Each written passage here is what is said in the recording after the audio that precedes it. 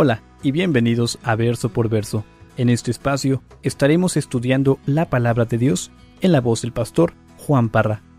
Si aún no tienes alguna iglesia en donde congregarte, te invitamos a Capilla Calvario de Oxnard. Estamos localizados en el 1925 Eastman Avenue, en la ciudad de Oxnard, California.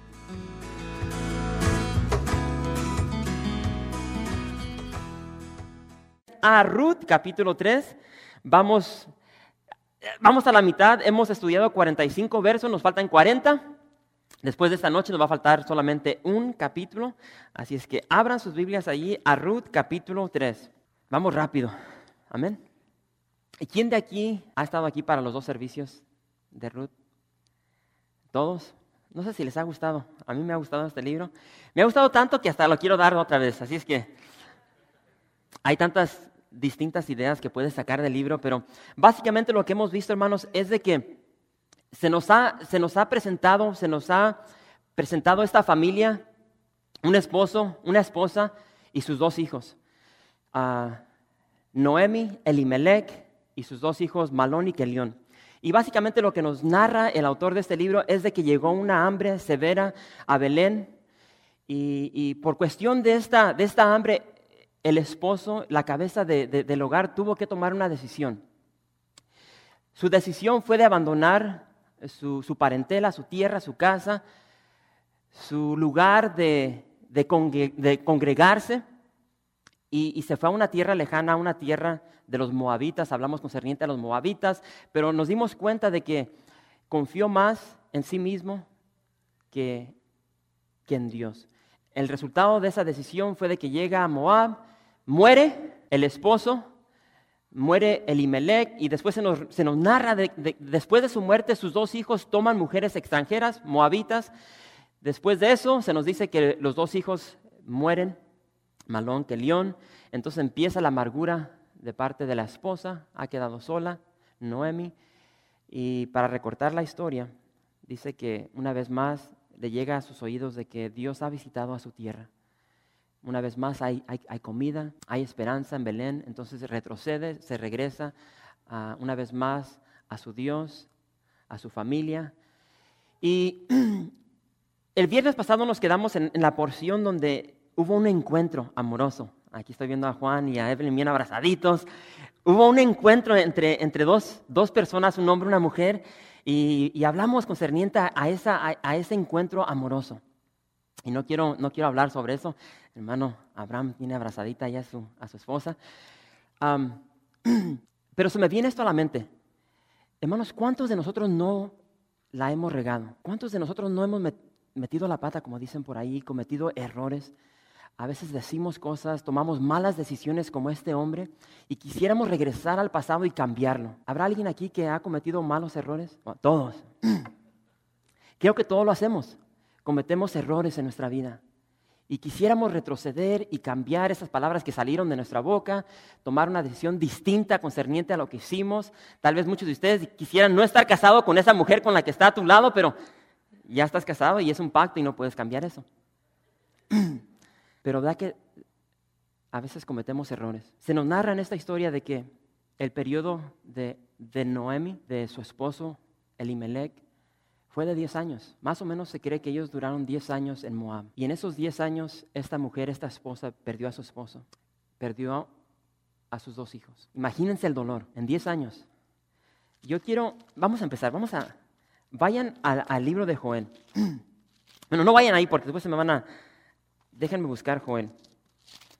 Y vamos a empezar en esta noche con este verso.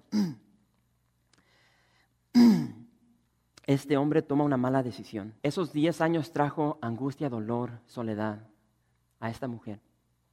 Y recuerden, cuando regresa a Belén, llega como amargada. Les dice a los de Belén, ya no me llamen Noemi, placentera, deliciosa, sino que llámenme Mara, amargada. Y hermanos, aproximadamente en un año, Dios va a tomar a esta mujer y va a transformar todo. En un año. Lo que se destruyó en esos 10 años, el Señor en un año lo va a transformar todo. Y ese es el Dios que servimos. De cómo nosotros hemos vivido vidas tan horribles y llegamos a los caminos del Señor y nos transforma. Y dice aquí, Joel capítulo 2 dice, el verso 25, dice, y os restituiré los años que comió la oruga, el saltón, el revoltón y la langosta, mi gran ejército que envié contra vosotros. A veces cometemos errores donde nuestra vida es afectada, pero cuando llegamos al Señor, el Señor lo transforma, lo cambia todo para su honra y su gloria. Y hermanos, es lo que hemos visto en esta historia, de cómo Dios ha transformado a esa mujer amargada. Ya ella misma dijo, yo regresé con las manos vacías, pero ahora ya no está con las manos vacías. La providencia de Dios, la misericordia de Dios ha infiltrado a estas dos mujeres y las cosas han cambiado. Así con eso, dice allí, Ruth capítulo 3, Ruth capítulo 3, y nos vamos a ir por secciones, así es que déjenme llegar ahí. ¿Todos están ahí? No se me vayan a dormir. Dice el verso 1, dice, después le dijo su suegra Noemi, hija mía, ¿no he de buscar hogar para ti, para que te vaya bien? Y nos detenemos ahí. Hermanos, recuerden, esta mujer, Ruth, no tiene padre, no tiene hermanos, no tiene absolutamente nada. Típicamente en esta cultura, así como en la nuestra, ¿quién es el que se encarga de los casamientos? El varón. Sí. Bueno, creo que ya todo ha cambiado. Especialmente aquí en Estados Unidos, como que esas tradiciones se van perdiendo. Yo recuerdo cuando yo me casé con esta chulada de maíz pinto, nosotros hablamos sobre matrimonio.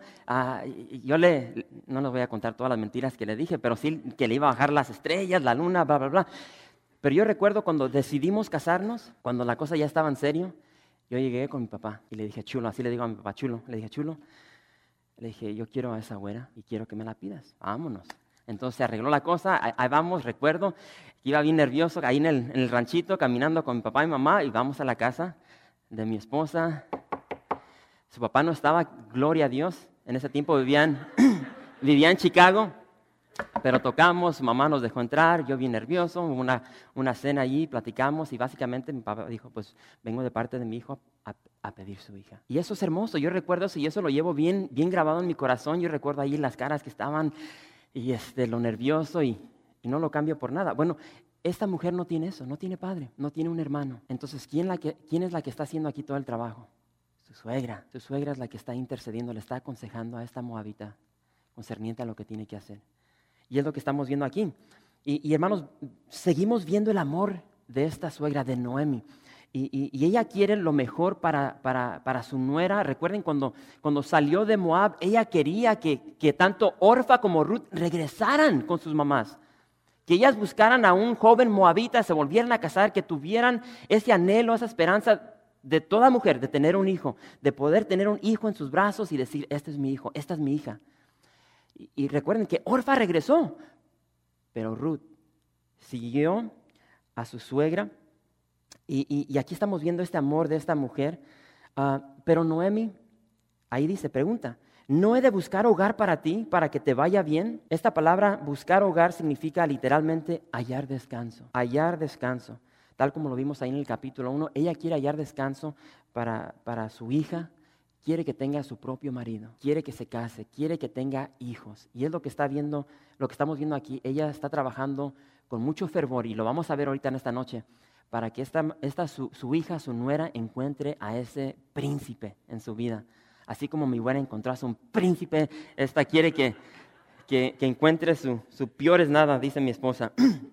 Veamos, dice el verso 2, dice, ¿no es vos nuestro pariente con cuyas criadas tú has estado? He aquí, él avienta esta noche la parva de las cebadas. Aquí tenemos a este pariente, ya hablamos sobre esto, el pariente redentor, el Goel, el Goal. Hermanos, vos era ese pariente. Si retrocedemos a esa cultura, cuando había una familia, como en esta familia de Elimelec muere.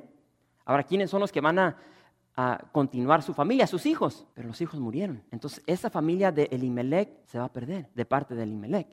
Entonces, esos terrenos que ellos tenían se pierden a otros familiares. Entonces, tiene que haber un pariente cercano, redentor, Goel, que puede llegar y puede redimir. En ese tiempo, como el día de hoy, yo no sé cuántos de ustedes están endeudados. En ese tiempo tú te endeudabas, y si no podías pagar, te vendías a esclavitud.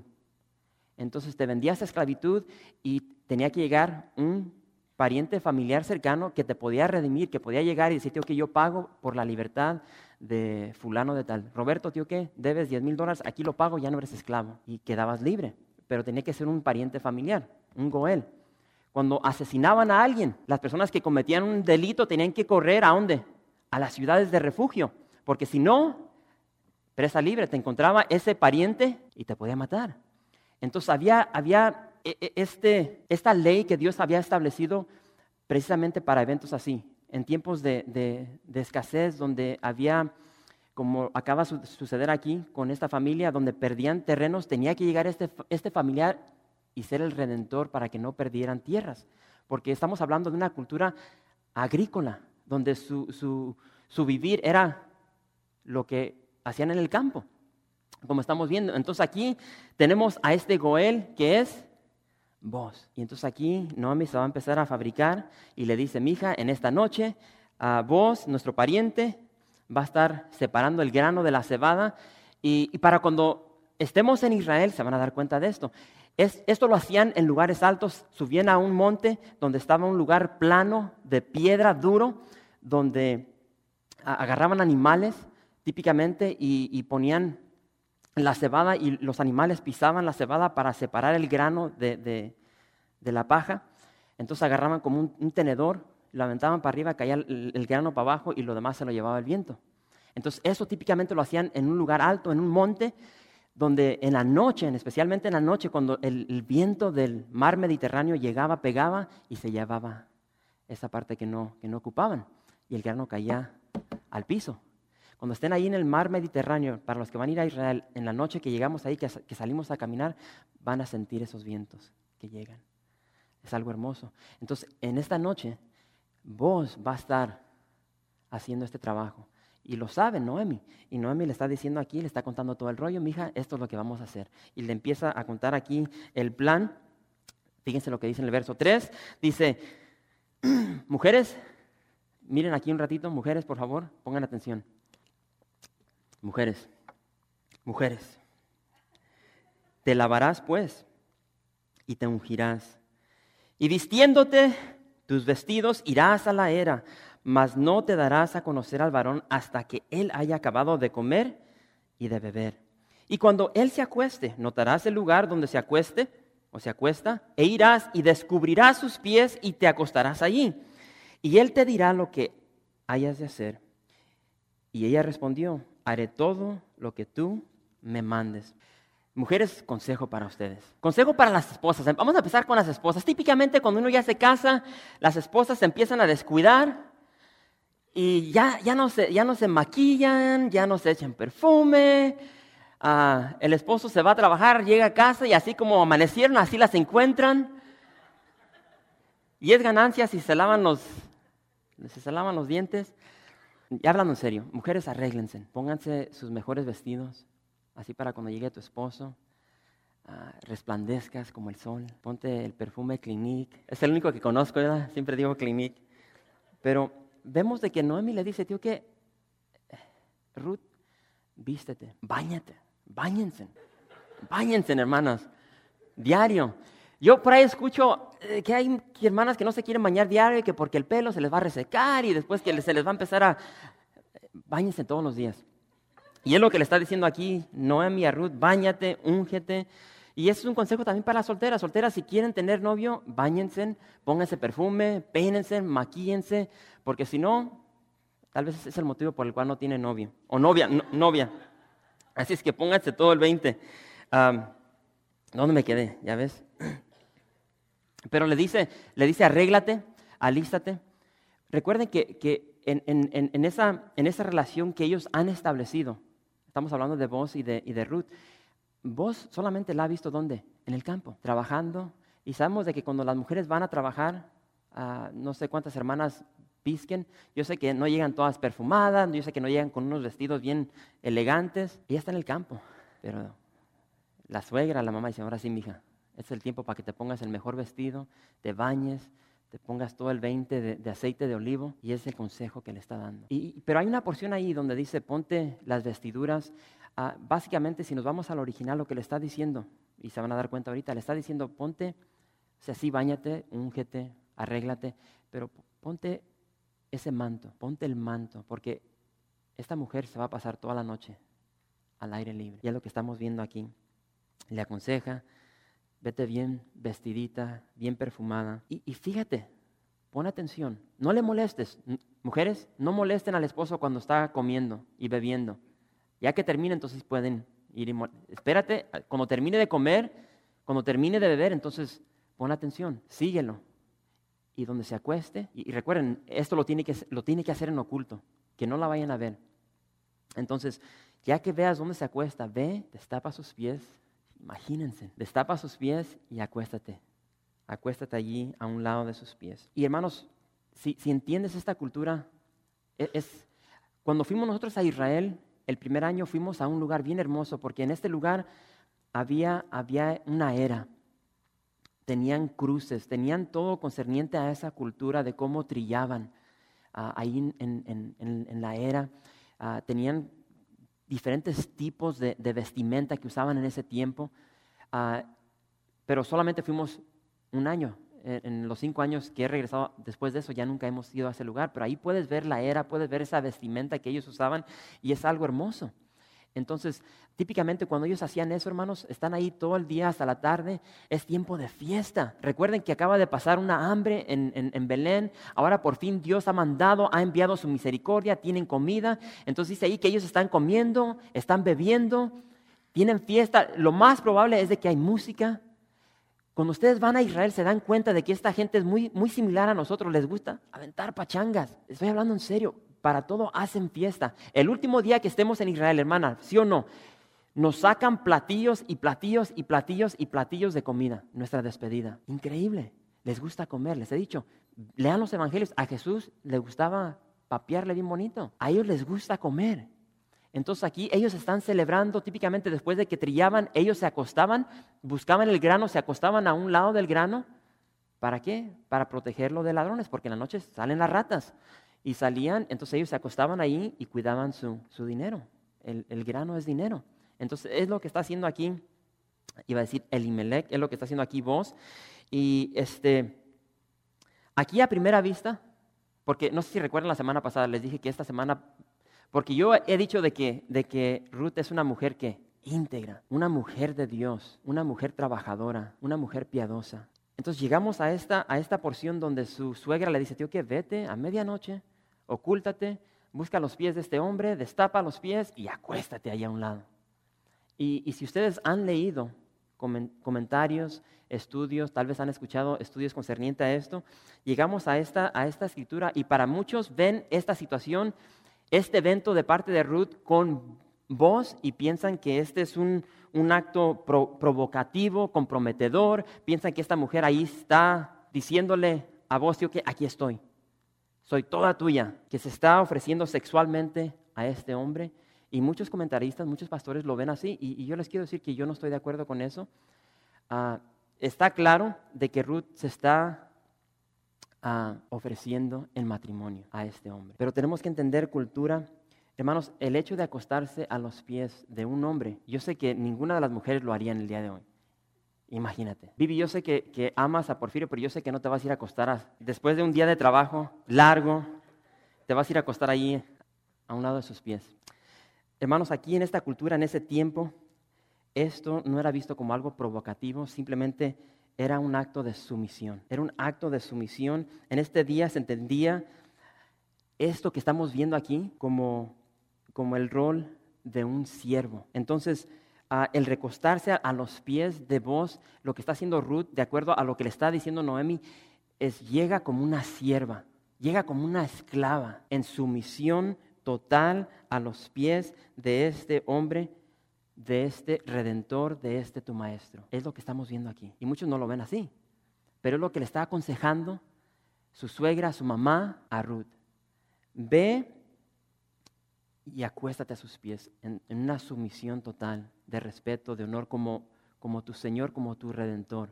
Y vamos a ver un poco más sobre esto. Y es lo que le está pidiendo. Le está diciendo, humíllate y sométete a este tu Goel, tu Redentor. Llega y reclama tu derecho. Porque si entendemos la palabra de Dios, hermanos, Ruth tenía el derecho de ir con este Goel y decirle, redímeme, porque estaba bajo la ley. Entonces ella podía llevarse a Booz a los ancianos de la ciudad y decir, él es mi pariente, él es mi Goel, él es mi redentor, por tanto declaro mi derecho de que vengas y me redimas. Ella tenía ese derecho. Y muchos no ven ese punto, simplemente ven, está acostada a los pies, es algo provocativo, comprometedor, una mujer no debe hacer eso. Ella está proclamando, está reclamando más bien su derecho que le corresponde, pero vemos de que su suegra, Noemi, no le dice que vaya y lo haga públicamente, no le dice que vaya, que demande sus derechos como una víctima, sino que le aconseja que llegue como una sierva, que llegue con bondad ante su pariente en la oscuridad de la noche y reclame su derecho ante él. Y básicamente lo que le está diciendo Ruth, que esto se les quede bien grabado, Ruth llega ante Booz y le dice, Booz, yo te respeto, confío en ti, tú eres mi Señor, tú eres mi Redentor.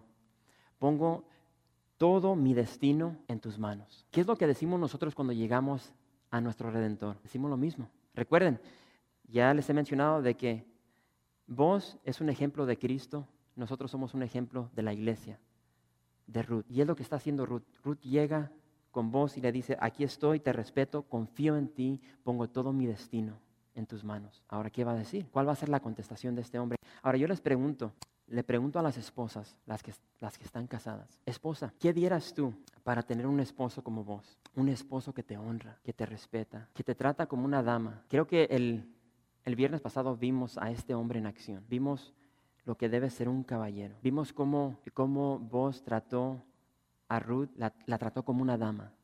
No le importó que era moabita, no le importó su condición de que era pobre, que no tenía absolutamente nada, la trató por lo que era, como una dama. Y mencioné, como dice Pablo, debemos tratar a nuestras mujeres como una hermana, y es lo que la está tratando como una hermana. Pero yo les pregunto a las esposas, ¿están tratando ustedes a su marido como Ruth trató a Booz? ¿Le está dando ese respeto que se merece, ese honor? ¿Se están sometiendo a sus maridos como demanda la palabra de Dios? Porque muchas veces dentro de los matrimonios siempre las quejas, no, pues mira cómo me trata, esto y el otro, pero estás haciendo tu parte. Cuando obedecemos lo que Dios demanda del esposo, de la esposa, y obedecemos eso, hermanos, el matrimonio corre de belleza. Es algo hermoso.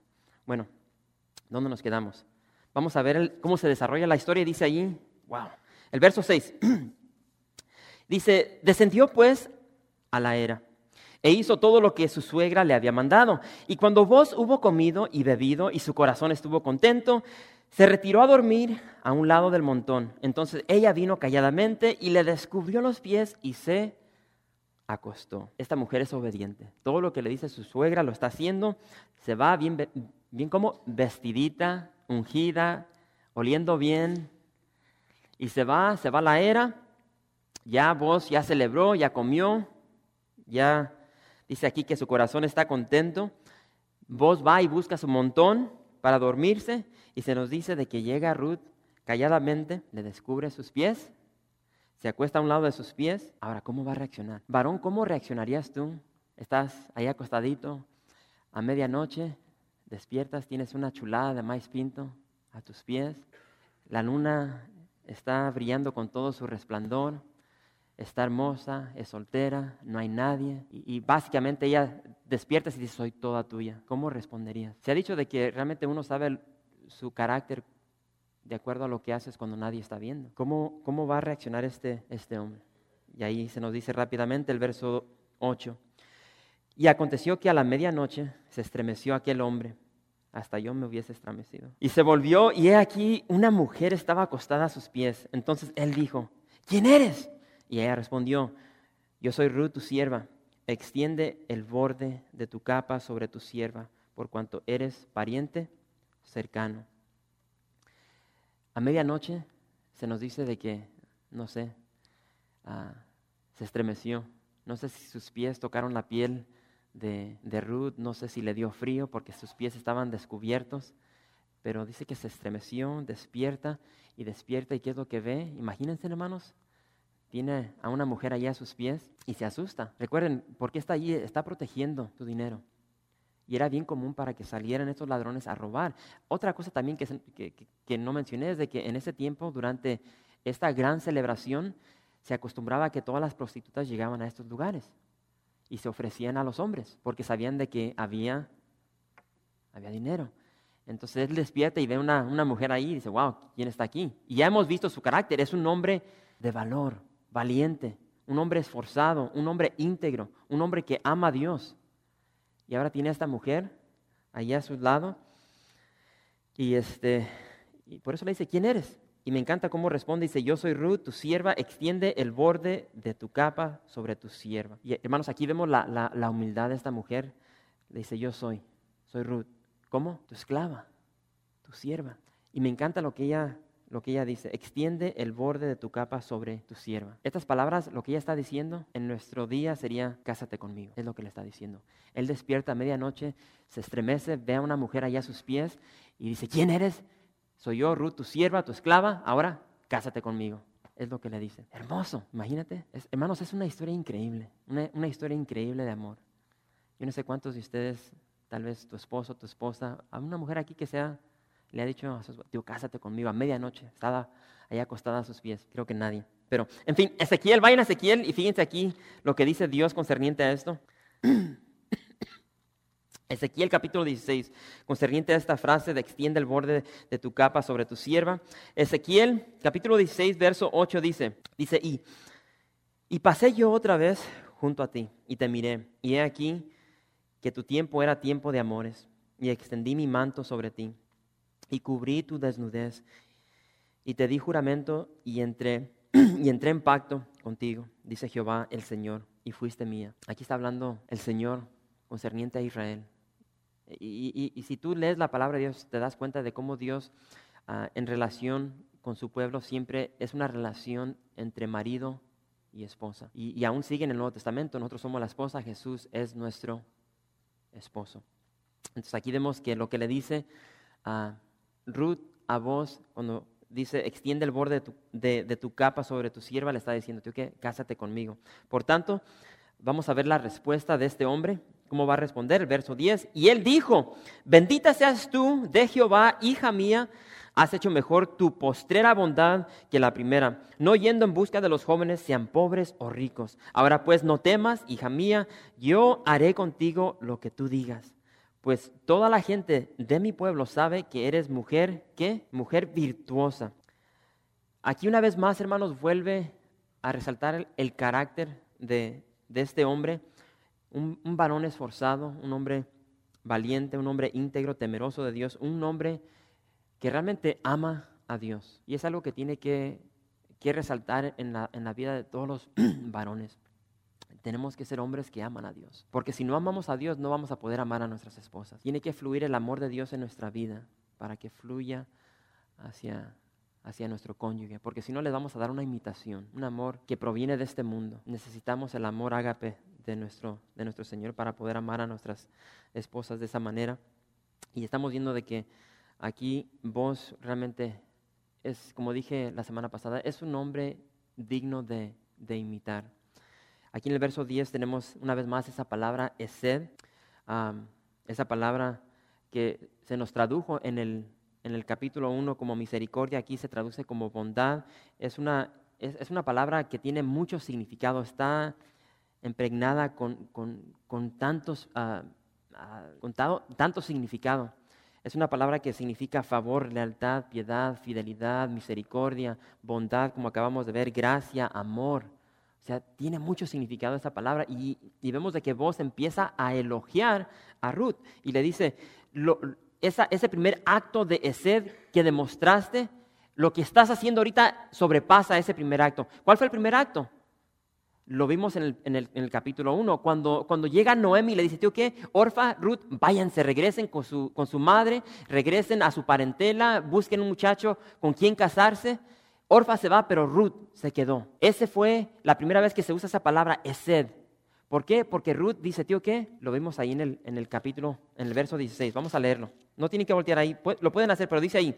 Dice, esta fue la respuesta de Ruth hacia su suegra. Este es el primer acto de esed de Ruth hacia Noemi y dice, no me ruegues que te deje y me aparte de ti, porque a donde quiera que tú fueres, iré yo. Y donde quiera que tú vivieres, viviré. Tu pueblo será mi pueblo y tu Dios, mi Dios. Donde tú murieres, moriré yo y allí seré sepultada. Así me haga Jehová y aún me añada que solo la muerte hará separación entre nosotras dos. Ese es el primer acto del que está mencionando aquí Booz. Le dice, tú estabas dispuesta a dejarlo todo, a tu familia, a tu tierra, a tus dioses, todo por seguir a esa mujer amargada, a Noemi, que recuerden es su pariente. Ese fue ese primer acto de Seth. Dice, ahora este acto sobrepasa aquel. ¿Por qué? Porque no has ido en busca de los jóvenes, sino que has ido en busca de este anciano. Y todo lo que has hecho, lo has hecho con excelencia, le está diciendo. No has ido detrás de los jóvenes, no importa que fueren pobres o ricos. Has venido con este anciano y te ha placido demostrar sed no solamente conmigo, sino con la parentela de tu esposo fallecido. Y de eso es de lo que está hablando aquí. La está elogiando por este carácter tan hermoso de esta mujer, un carácter que toda mujer debe tener. Y vemos de que ambos personajes, el gran caballero que era Booz, pero también aquí vemos también el de ella. Él, ¿cómo le dice? En esta situación a medianoche la tiene ahí a sus pies, le dice, hija mía. Si había algo ahí concerniente a sexualidad, todo se rompe cuando él le dice, hija mía. Imagínate, ahí se rompió el hielo. Hija mía. 2 veces le dice ahí. Pero después vemos cómo la consuela. Imagínate, mujer, estás aquí, estás a medianoche, tienes que ir a hacer todo esto. No es parte de tu cultura, ella es moabita y tal vez estaba nerviosa, pero en obediencia a su suegra, ella va y obedece completamente. Pero Booz le dice, hija mía, no temas. Y hablamos sobre eso el viernes pasado, del deber de esposo, de no solamente de proveer vivienda, vestimenta, dinero para comida, sino que debemos consolar a nuestras esposas. Debemos hacerlas sentir especial, llamarlas, confortarlas. Y es lo que estamos viendo aquí. Este caballero de Tiro, como digo, es un buen ejemplo de imitar. Aquí en esta situación la consuela, le dice, no temas, y la llama mujer virtuosa. Esa es la misma palabra que se utiliza para describir a Booz. La misma palabra en el hebreo, la palabra allí es la misma palabra que se utiliza para describir a él y para describirla a ella. Y aquí él dice, tú eres una mujer virtuosa. Es una mujer de Proverbios 31, para aquellas mujeres que han leído ese proverbio. Incluso estaba leyendo de que hay una tradición, esto es una tradición judía. Se cree de que cuando se estaba dictando este proverbio 31, que lo que se estaba haciendo allí era de que se estaba dictando este proverbio de acuerdo a lo que vemos aquí a Ruth. Se estaba describiendo a esta mujer, a Ruth, en estos 4 capítulos. Y de ahí es donde se dictó esa mujer virtuosa que se nos menciona en Proverbios 31. Es algo hermoso lo que estamos viendo aquí. Y es una situación positiva, hermosa. Todo va corriendo bien. Sí que le dice, cásate conmigo. Ay, mi amor, sí. Pero hay un problema. Hay un gran problema. Aquí como que se detuvo todo. Los frenos pegaron y vamos a ver ese problema. Verso 12. Y dice, y ahora, aunque es cierto que yo soy pariente cercano, con todo eso hay pariente más cercano que yo. Pasa aquí la noche y cuando sea de día, si Él te redimiere, bien, redímate. Mas si Él no quisiere redimir, yo te redimiré, vive Jehová. Descansa, pues, hasta la mañana. El problema, hermanos, es de que hay otro pariente más cercano que este soltero, que este gran hombre. Y hermanos, yo creo personalmente de que tanto Noemi como Ruth estaban al tanto de que había este pariente más cercano. Pero las mujeres son bien, ¿qué es esa palabra? Como que tienen un sexto sentido, todo lo perciben, son buenas para esas cosas. Yo pienso que Noemi se dio cuenta de que aquí hay algo entre vos, hay algo que, hay una buena vibra aquí entre estas dos. Tío, que voy a poner aquí mi granito de arena para que aquí se acomode esto. Creo que vos, como vimos la semana pasada, estaba interesado. Recuerden, cuando llega de Belén, llega al campo y dice, ¿quién es esa moabita? Y se estableció esa relación entre ellos. Entonces creo que Noemi estaba al tanto de eso. Y entonces por eso creo que se fue por ese lado. Hermanos, Dios es soberano, pero también podemos ver aquí la soberanía de Dios. La soberanía, pero también la providencia de Dios. Les he dicho que Dios está está trabajando detrás de todo. Y algo bello en el caminar cristiano es de que cuando ya vives tu vida, puedes retroceder y puedes ver todo lo que has vivido y puedes ver la mano de Dios cómo ha estado trabajando. Si yo puedo retroceder y puedo regresar a 20 años y puedo ver cómo el Señor me estaba moviendo de un trabajo a otro para que yo llegara al conocimiento de Él.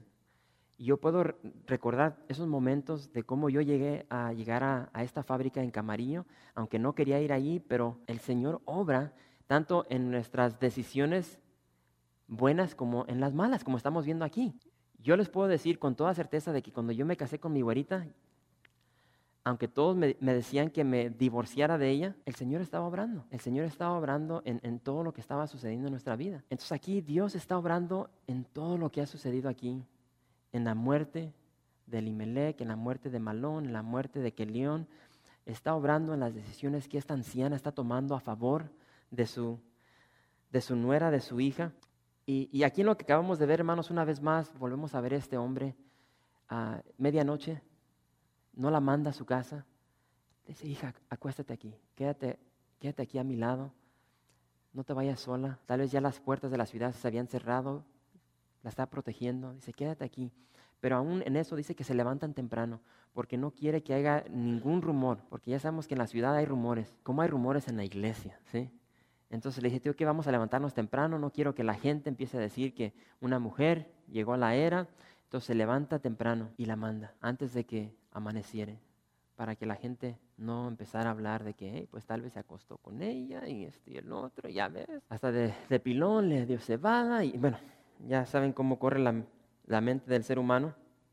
Pero aquí, si se ponen a leer, hermanos, el autor no da absolutamente nada concerniente a que hubo algo ahí sexual, para nada. El verso 14, ¿ya leímos eso? Y después que durmió a sus pies hasta la mañana, se levantó antes que los hombres pudieran reconocerse unos a otros, porque él dijo, no se sepa que vino mujer a la era. Después le dijo, quítate el manto que traes sobre ti y tenlo.